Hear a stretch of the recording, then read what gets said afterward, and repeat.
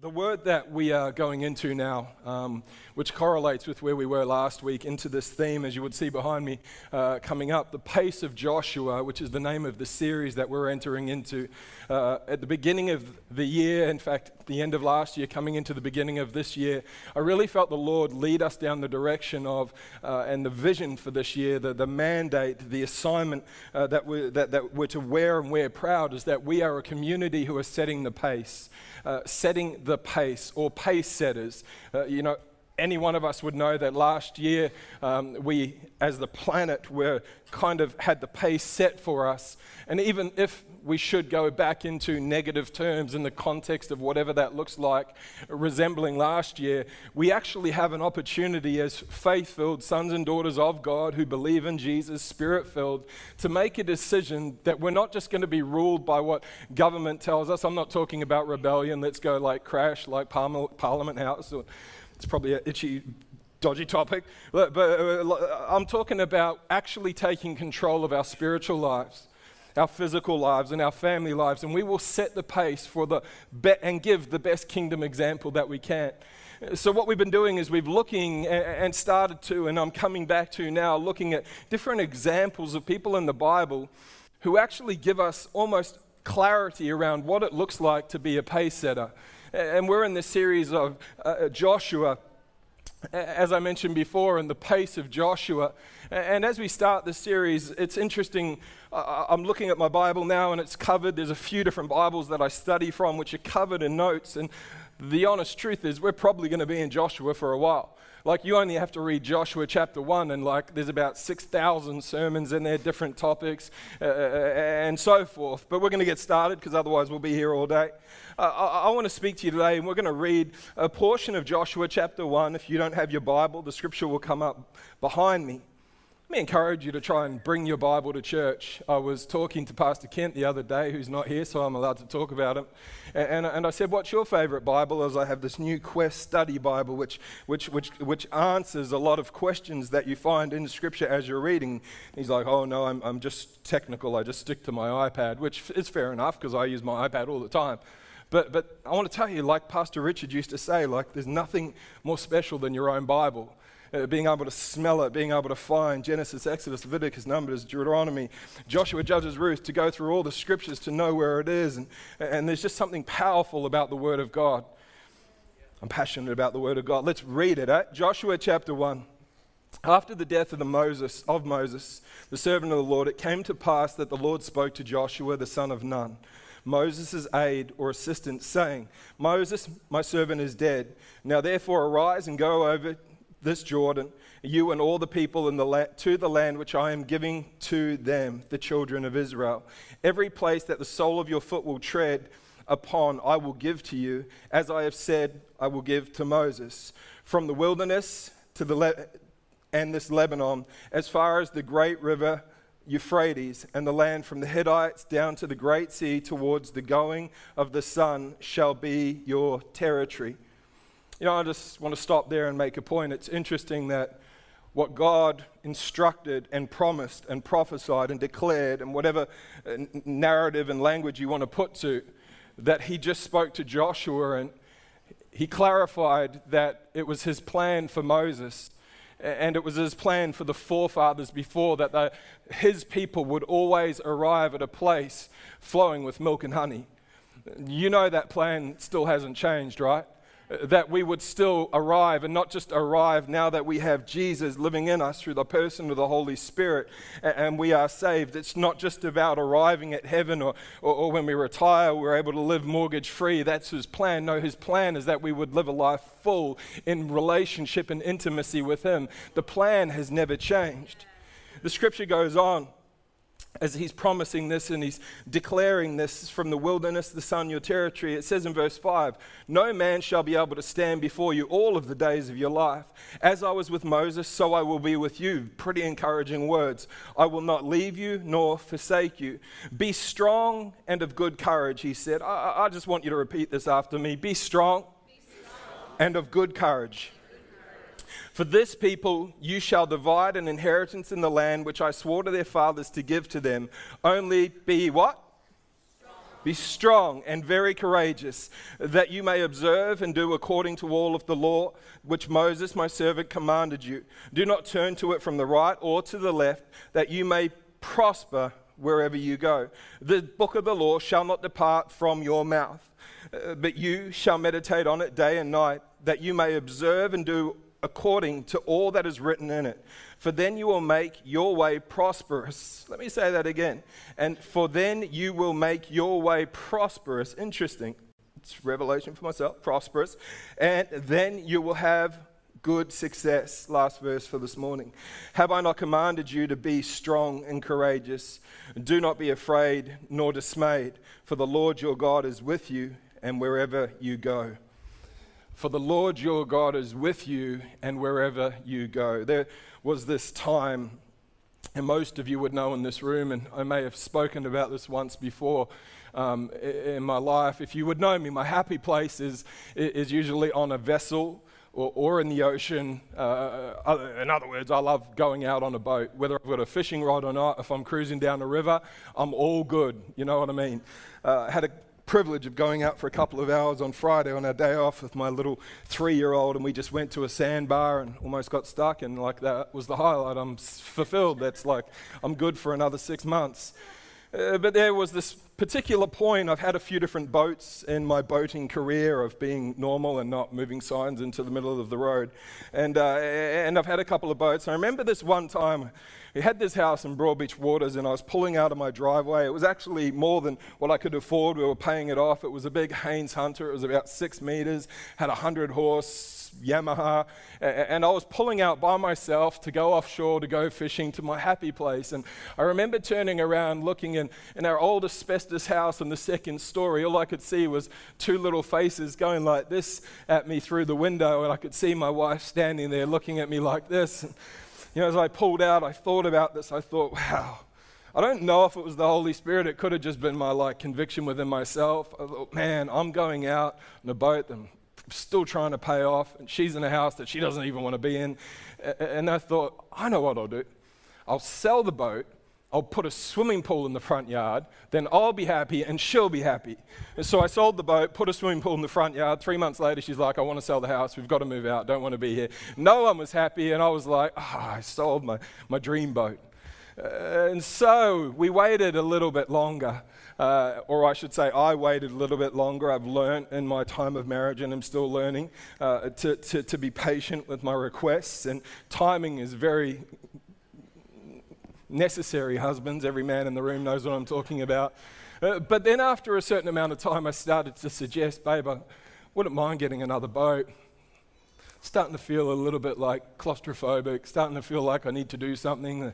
Stopping in the canals and fishing before and after church and flicking lures isn't, it's not like cutting the mustard anymore. And it's interesting, she finally gave in and she said, okay, you got a budget of $3,000. I was like, yippee. And long story short, I want to show you the boat that I bought for $3,000. Now, this is my boat. This is my handsome little son, Hunter, who's now like twice the size. It's a car that I no longer have that I wish I still had. And this is the boat that I bought. It is called Immaculate. From the outside, initially when we turned the motor over, it seemed immaculate. I thought, you know what? Immaculate will do for now. Knowing in my mind that later on my wife will get sick of Immaculate, seeing all the other flash launches or going up and down the river, and she might think, hey, maybe we should upgrade from an Immaculate. So again, I'm learning as a husband. But this is maiden voyage. This is me and my little boy. As soon as the sun came up, I'm like, we're going down to the river. The only bit of safety gear that was on this boat on this particular day was this rope that you could see coming down the front. And the life jacket that my son had, let me just say that because there is live stream watching. And let me show you another picture. This picture describes our journey on Immaculate. See, the yellow line that you can see is Southport Bridge. And coming back here is, we are sort of, I guess, over here somewhere right now. And this is Budds Beach. And we jumped into Immaculate, maiden voyage, no oars, don't need an anchor, don't need even our fishing rods because we're just like thrilled to be out in our happy place, right? So the yellow line describes about how long our motor kept going for. Maiden voyage, $3,000 boat, Immaculate. You'd think this thing would be like the bee's knees. Like I was like, cool. Lucky I didn't go the other way and go offshore, which is like, that's where I want to be over here. But see, where the color line changes, I realized that even though I was broken down, I was in the current. And the current was actually heading up this way. If you're in the boating world or you've been on the river, you know that you can't see where the red mark intersects with the yellow mark. You can't see that, but you know that the current runs up the Nerang River. And it's funny because after I pulled the motor about 100 times and then repented for some of the thoughts that I had, Hunter looked over at me when I sat down. We had like those double old seats, like one seat faces the steering wheel and the one behind is to like watch the person who's like skiing behind the boat. Not that anyone's ever skied behind Immaculate or ever will again. But I sat in that seat and I called my wife and she kind of did the wife thing and said, look after my son. That was really all she was worried about. And see, here's the deal.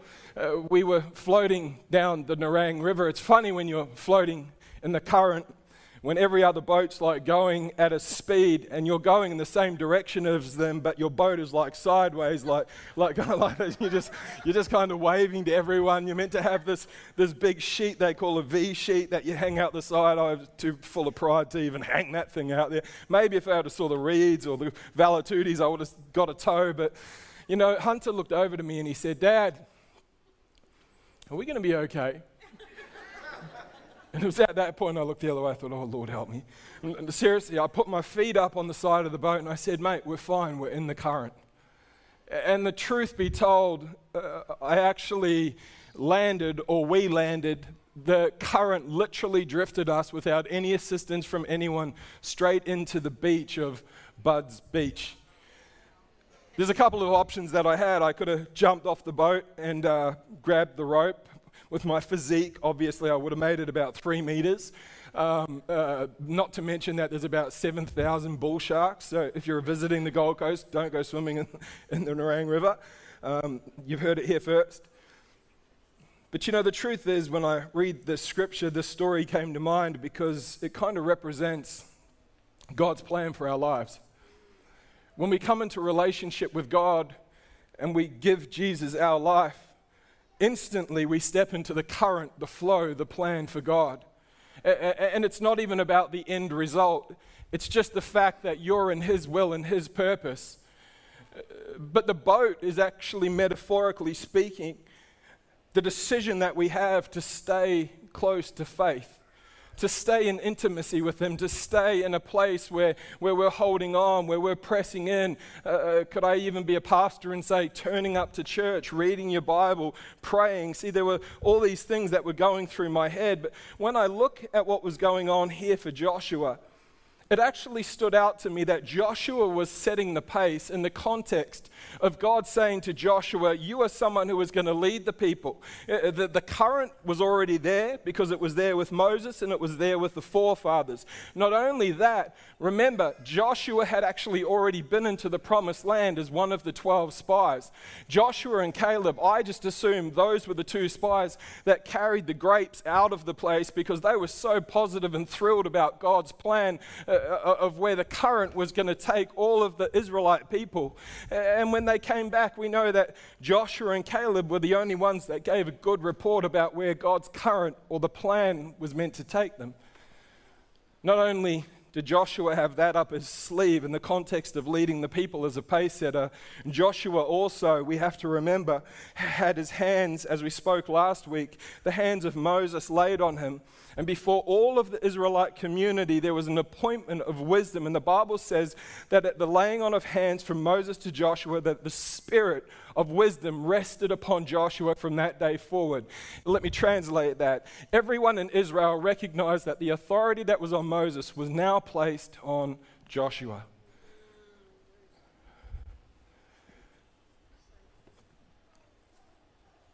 You know, I believe there's probably 2 or 3 groups of people in this room. The Lord spoke to me about this early this morning And I was going to skip through it, but I think it's relevant because someone from the last service said, Pastor, you spoke straight to me. There's people in this room who are like Joshua.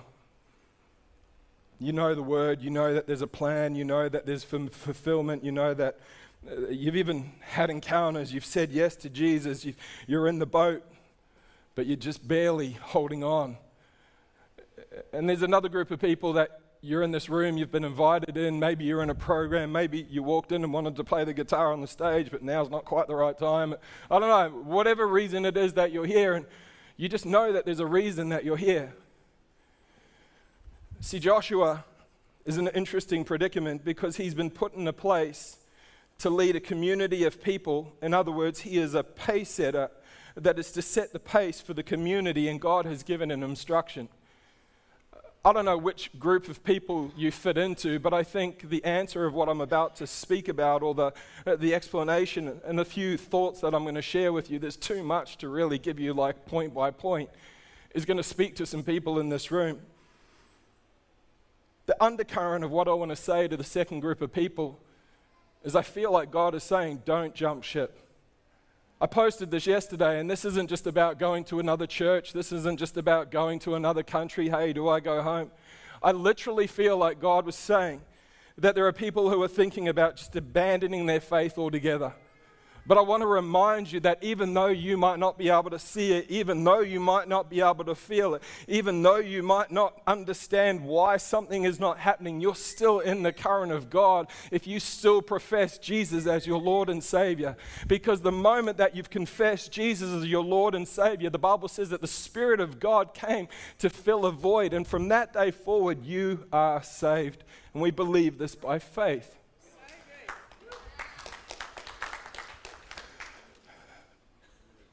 But it's a decision if we're going to stay in line with faith. There's a couple of things, in fact, that stand out to me. And why can I stand here so confidently and say, hey, the current is a good place to be in. The current will eventually lead you to shore. I quoted last week Revelation 19 verse 10 that the testimony of Jesus is the spirit of prophecy. Man, when I pick this up and I read the Gospels, right now we're reading it with the interns and we've just read through the book of Luke. And it's amazing when you're reading 5 different people's interpretations of one passage of Scripture, how much gold comes out. And when I read about Jesus doing this miracle and doing that miracle and going to this place and going to this place, and then when I hear what the Bible says, that all things are possible for those who believe. So if I've seen Jesus lay hands on the sick and eyes have opened, then that means it's possible for me to lay hands on the sick and see eyes have opened. I might not be in the part of the current where I'm actually seeing the tangible manifestation yet, but should I pursue and push in and stay in the boat, one day that might just happen. Whoever's about to jump out of the boat, I want to tell you, don't jump ship. That's the title for this morning, don't jump ship. There are a couple of times, in fact 4 times, it's interesting that God mentions the word be strong. We could talk about courageous, but for the time that we have left, we can't. He says, be strong. And if you're Hebrew in this room, excuse me, but the word translated is chazak. Chazak, be strong. This word means be courageous, be valiant, be manly, or I don't know how you'd say that, womanly. Strength of woman. Strengthened, established, firm, fortified, obstinate, mighty. Generally, the word is a strong and strength. The word strong and strength and carries a wider range of meaning than the word just appears like we're reading it in Joshua. It occurs nearly 300 times in the New Testament and a couple hundred times 300 in the Old and a couple hundred in the New. For example, to encourage, in 1 Samuel chapter 30 verses 6, the Bible says that David and all his men gives a story, the narrative, they've just come back from war. And as they come back from war, him and all of his men come home and their village has been stripped. All of their wives, all of their women, all of their kids, all of their gold, all of their silver, the village has been plundered. And David catches wind that his men are about to kill him or stone him. And there's a famous quote, if you're in the church world, you would know that the Bible says that David went away and strengthened himself in the Lord. It's the same meaning of the word chazak that God said to Joshua, you need to strengthen yourself in the Lord. to lead these people across the river, the Jordan River, into the current. And it's interesting because if you look further, understanding the context of this meaning, it actually means that David made himself strong. I'm just going to speak from my perspective because then I might not offend you. There's been plenty of times I've thought, why didn't Pastor Richard strengthen me? Why isn't Chrissy strengthening me? Why isn't my board strengthening me? Why isn't Pastor Mike strengthening me? How come my house leader's not telling me to do this? But you know what God's actually thinking? God's saying, man, I've given you everything. Starts to strengthen yourself. And here's the thing, I'm not trying to offend anyone or first-time visitors, but there are 4 times where God says to Joshua, strengthen yourself, where he actually uses this word strong that we're talking about, the chazak. I hope I'm not like destroying the original language of that. Or courageous and strong and good courage. The first time it's mentioned where God says, Joshua, you have to be strong, is in verse 5. In verse 6, he says, only be strong and courageous that you may observe, that's the second time. Verse 6, be strong and of good courage, for this people you shall divide an inheritance. Do you know what I believe God is doing with Joshua? And this is just my perception. Because Joshua has the Spirit of the Lord resting upon him in the context of the laying on of hands of wisdom. And we have to remember that God is in dialogue with Joshua. Like this isn't a camp meeting like this is Israel, right? And Joshua's here and God's saying, hey, so Joshua, I want you to strengthen the Lord. You're going to lead them over. I'm never going to leave you. No. More than likely, this is probably a meeting like Joshua's like God. Like I hear you speaking to me. Yeah, you want me to lead the people. You're never going to leave me nor forsake me. Like in the context of this isn't a public exposure. So then when God says to Joshua, he says, I want you to be strong for the other people, for this people, because you're going to divide the inheritance in the land which I swore to their fathers. It's interesting. Because he's not talking about strengthening himself just for himself's sake. He's talking about, as Joshua is a pace setter, strengthening himself in God so that he has the strength and the ability to strengthen other people around him. Because there's going to come a point in time, if he stays in the current, where he's going to be able to divide up the spoils that come from God. I know that's deep and you can keep thinking about it, but the second thought that I have for you that he says is in verse 7. God says to Joshua, only be strong and very courageous, that you may observe to do according to all the law that Moses my servant commanded you. Do you know what God said to Joshua? And I just paraphrase this in the way that I read it now in the context of post-cross Jesus, Spirit-filled. He's saying, guys, if you want to stay in the current, one way that you strengthen yourself is by staying in this. He says, do not turn away from it day and night. And here's the thought. He's not just saying, hey guys, remember to read your Bible. He's saying, be strong and courageous in staying close to the Word of God.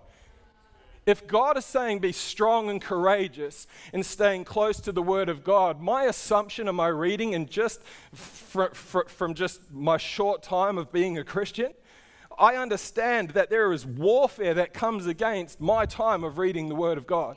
So what God is saying is, man, you need to strengthen up. You need to bulk up. You need to do whatever it is to fight the good fight so that you can actually get in here, because it's going to be a battle and you need to be strong. The next time that I hear him talk about be strong is in verse 9. He says, have I not commanded you, Joshua? Remember, Joshua's setting the pace for his community. God's in this dialogue with Joshua. Have I not commanded you, be strong, courageous, but do not be afraid, do not be dismayed, for the Lord your God is with you wherever you go. When you're in the current of God, there will be times where seasons of fear will try and come against you. We have to remember that Joshua had already been into the promised land. He'd already seen the promises. He'd already seen the prophetic destiny that God spoke about to the forefathers and to Moses, and had the ability to go in with Caleb and see this new season. But do you remember when they came out of the promised land? They stood up and they said, hey, this is great. There's a few really tall dudes that are on steroids and they're massive.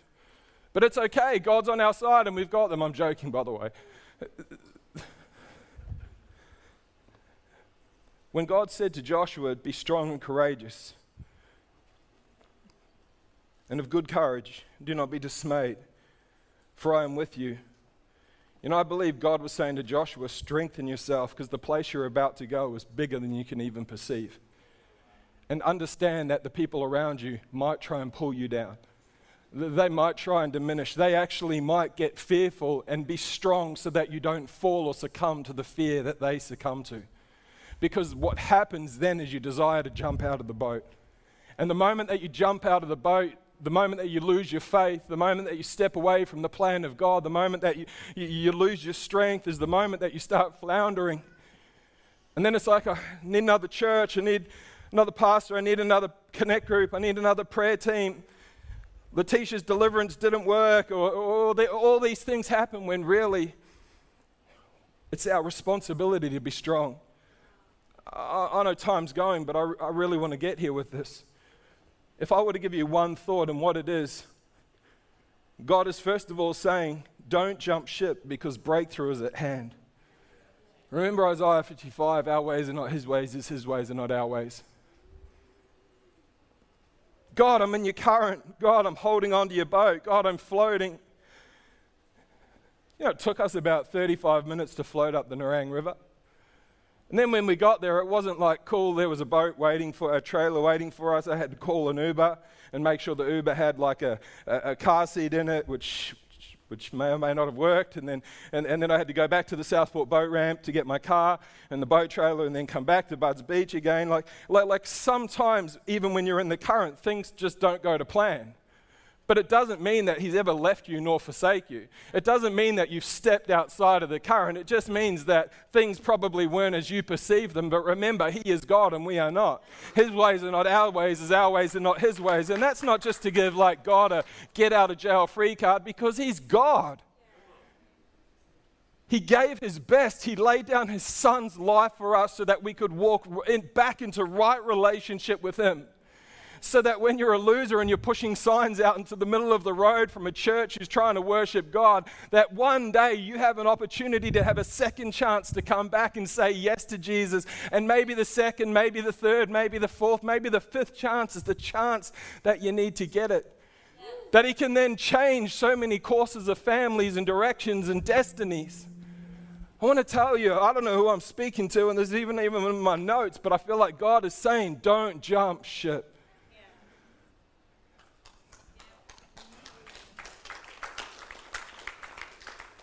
The one point that I've got here, and I'm going to quote someone so you won't get offended at me. I can tell you who it was later. But I would say, how do you stay strong is don't lose faith. Hebrews 11:6, but without faith it's impossible to please him. Let me say that like this, without faith it's impossible to stay in his current. For he that cometh to God must believe that he is a rewarder, and he is a rewarder of those who diligently seek him. Here's the part I was just referring to. Some people are lazy. It's just a fact, which is why they never see anything accomplished in their lives. It's why they blame the lack of success on this or and that and everything else but themselves. But God is no respecter of persons. What he does for one, he will do for another. The key factors that make the difference are not about God, but it's about the person's level of determination and his or her willingness to do whatever it takes necessary to stay in the boat, that's my language, to achieve the goal. It may be a hard fact to face, but ultimately we are responsible for the success or the lack of success that we have in staying in the current or staying in the boat. We all possess the same promise. We all possess the same faith, the same power, the same Spirit, the same Jesus who sits at the right hand of God and makes intercession for us, as Hebrews 7:25 says. The main thing that determines who succeeds and who doesn't succeed is our attitude to make a decision to be strong and stay in the boat. You have to want to succeed in order to get it. It doesn't float on the clouds. It takes hard work to achieve it. Because most people are willing to do only average. They'll only ever receive or reap average results. To achieve super results, one must do super work. Be deeply committed to the task and only willing to do whatever is necessary to realize the goals and aspirations. See here, this Hebrews 11:6 says that God is a rewarder of them who diligently seek Him. According to this verse, even God rewards diligence. In fact, He only rewards those who diligently seek Him, which means people who are lazy, lethargic, and do nothing, have a take-it-easy attitude, probably won't advance as fast as those who are diligently seeking Him. Whew, this is harsh. I'm feeling it. This verse says that God rewards the diligent seeker. Diligence is required for any success. When God was saying to Joshua, you need to be strong and courageous, He was saying, Joshua, you got to be diligent. Don't jump off the boat. Keep the faith. And I love someone that's just been an inspiration to me recently. Rick Renner said this phrase, diligently seek, in Hebrews 11:6, is taken from the Greek word. I'm not going to try and pronounce it. It's like Ezekiel. And it carries the entire range of power-packed meanings. It means to be zealous, to zealously seek for something with all of one's heart, strength, and might.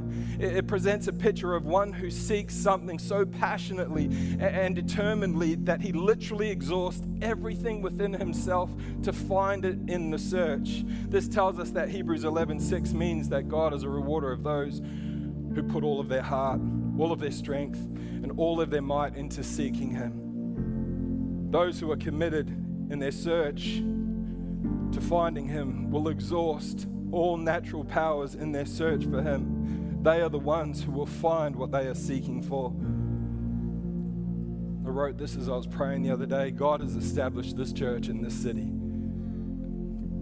We're currently in His current holding on to the sides of the boat. The city needs the sound of this church to be heard.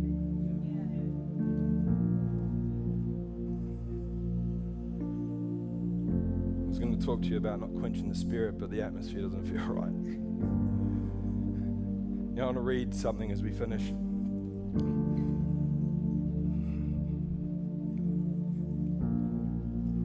I know the atmosphere feels like this, but I feel like the Spirit of God's touching some hearts. You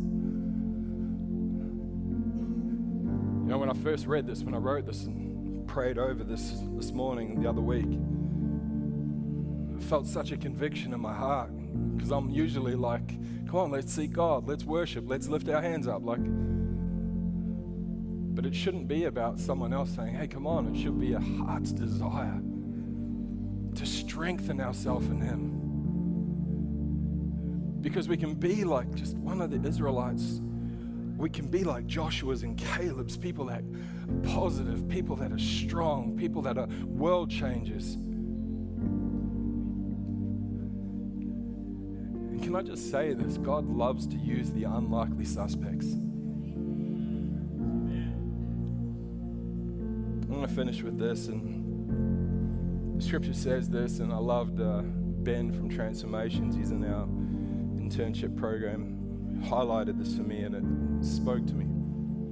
There's a point in Luke chapter 24 where Jesus had obviously passed and he'd risen.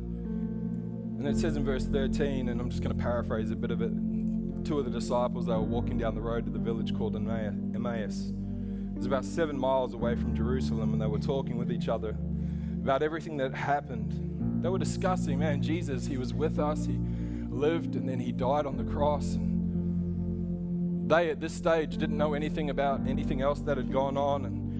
And it says here in verse 15, as they had discussed these things to each other, Jesus Himself came. Like they were intimately in relationship with Jesus. It says Jesus Himself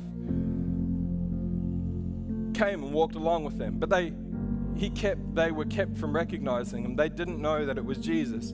He asked them, he said, "What are you guys discussing? What is it that you guys are talking about?" They stood with their faces downcast, and one of them kind of looked over Cleophas and asked, "Are you the only one visiting Jerusalem who does not know the things that have happened in these last days?" What things, he asked. About Jesus of Nazareth. And then he goes on and talks about how he was a powerful prophet in word and deed, and he did all sorts of miracles, and the chief of priests handed him over to the rulers. He was nailed to the cross, and it is, the scripture says, the third day since this took place. In addition, some of the women were amazed, and they went to the tomb early in the morning, and they didn't find his body there. They came away, and they told us they'd seen a vision of angels, and who had said this. And then in verse 24, then some of our companions who went to the tomb, and they found it just as the woman had said, but they did not see Jesus. In verse 25, he said to them, listen to this, Jesus said to them, who had not revealed that he was Jesus yet, "How foolish you are, and how slow to believe. All the prophets have spoken. Did not the Messiah have to suffer these things and then enter his glory?" And beginning with Moses and all the prophets, he explained to them what was said in all the scriptures concerning himself. In verse 28, and as they approached the village that they were going to, Jesus continued on, or pretended that he was continuing on further. But they urged him strongly to stay with them, and it was nearly evening, and the day had almost gone over, so he went in and stayed with them. Yeah, I feel like Jesus was actually saying to these guys, have you so quickly jumped out of the boat? Don't you remember the prophets and the prophecies and what you were told about how the Messiah must suffer? And he's there with them on the third day, the day that Jesus said on the third day, parables, that he would rise again. And this is what just got my heart. They urged him strongly. They said, "Come and stay with us, for it is evening and the day is almost over." When they were sitting at the table, Jesus took and he broke the bread and he gave thanks and began to give it to them. In verse 31, their eyes were opened and they recognized it was him. And in that moment, he disappeared.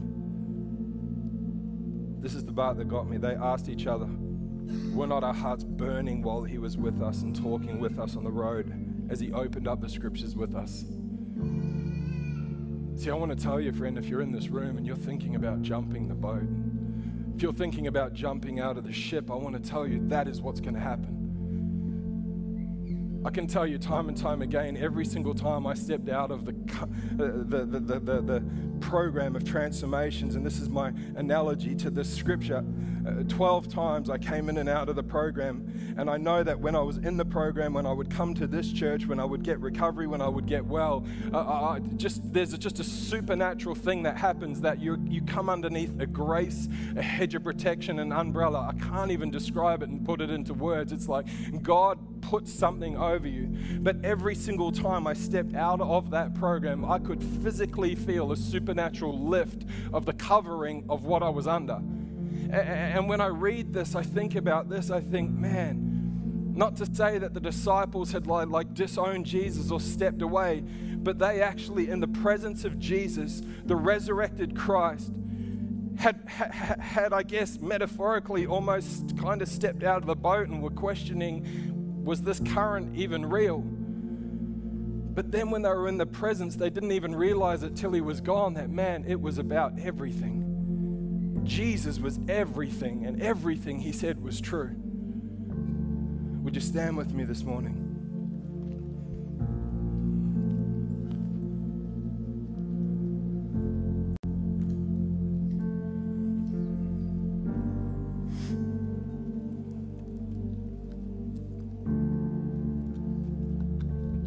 You know, I've got good news and maybe better news. The good news is that if you have confessed that Jesus is your Lord and Savior, that you believe in him with your heart and you've confessed it with your mouth and you're saved.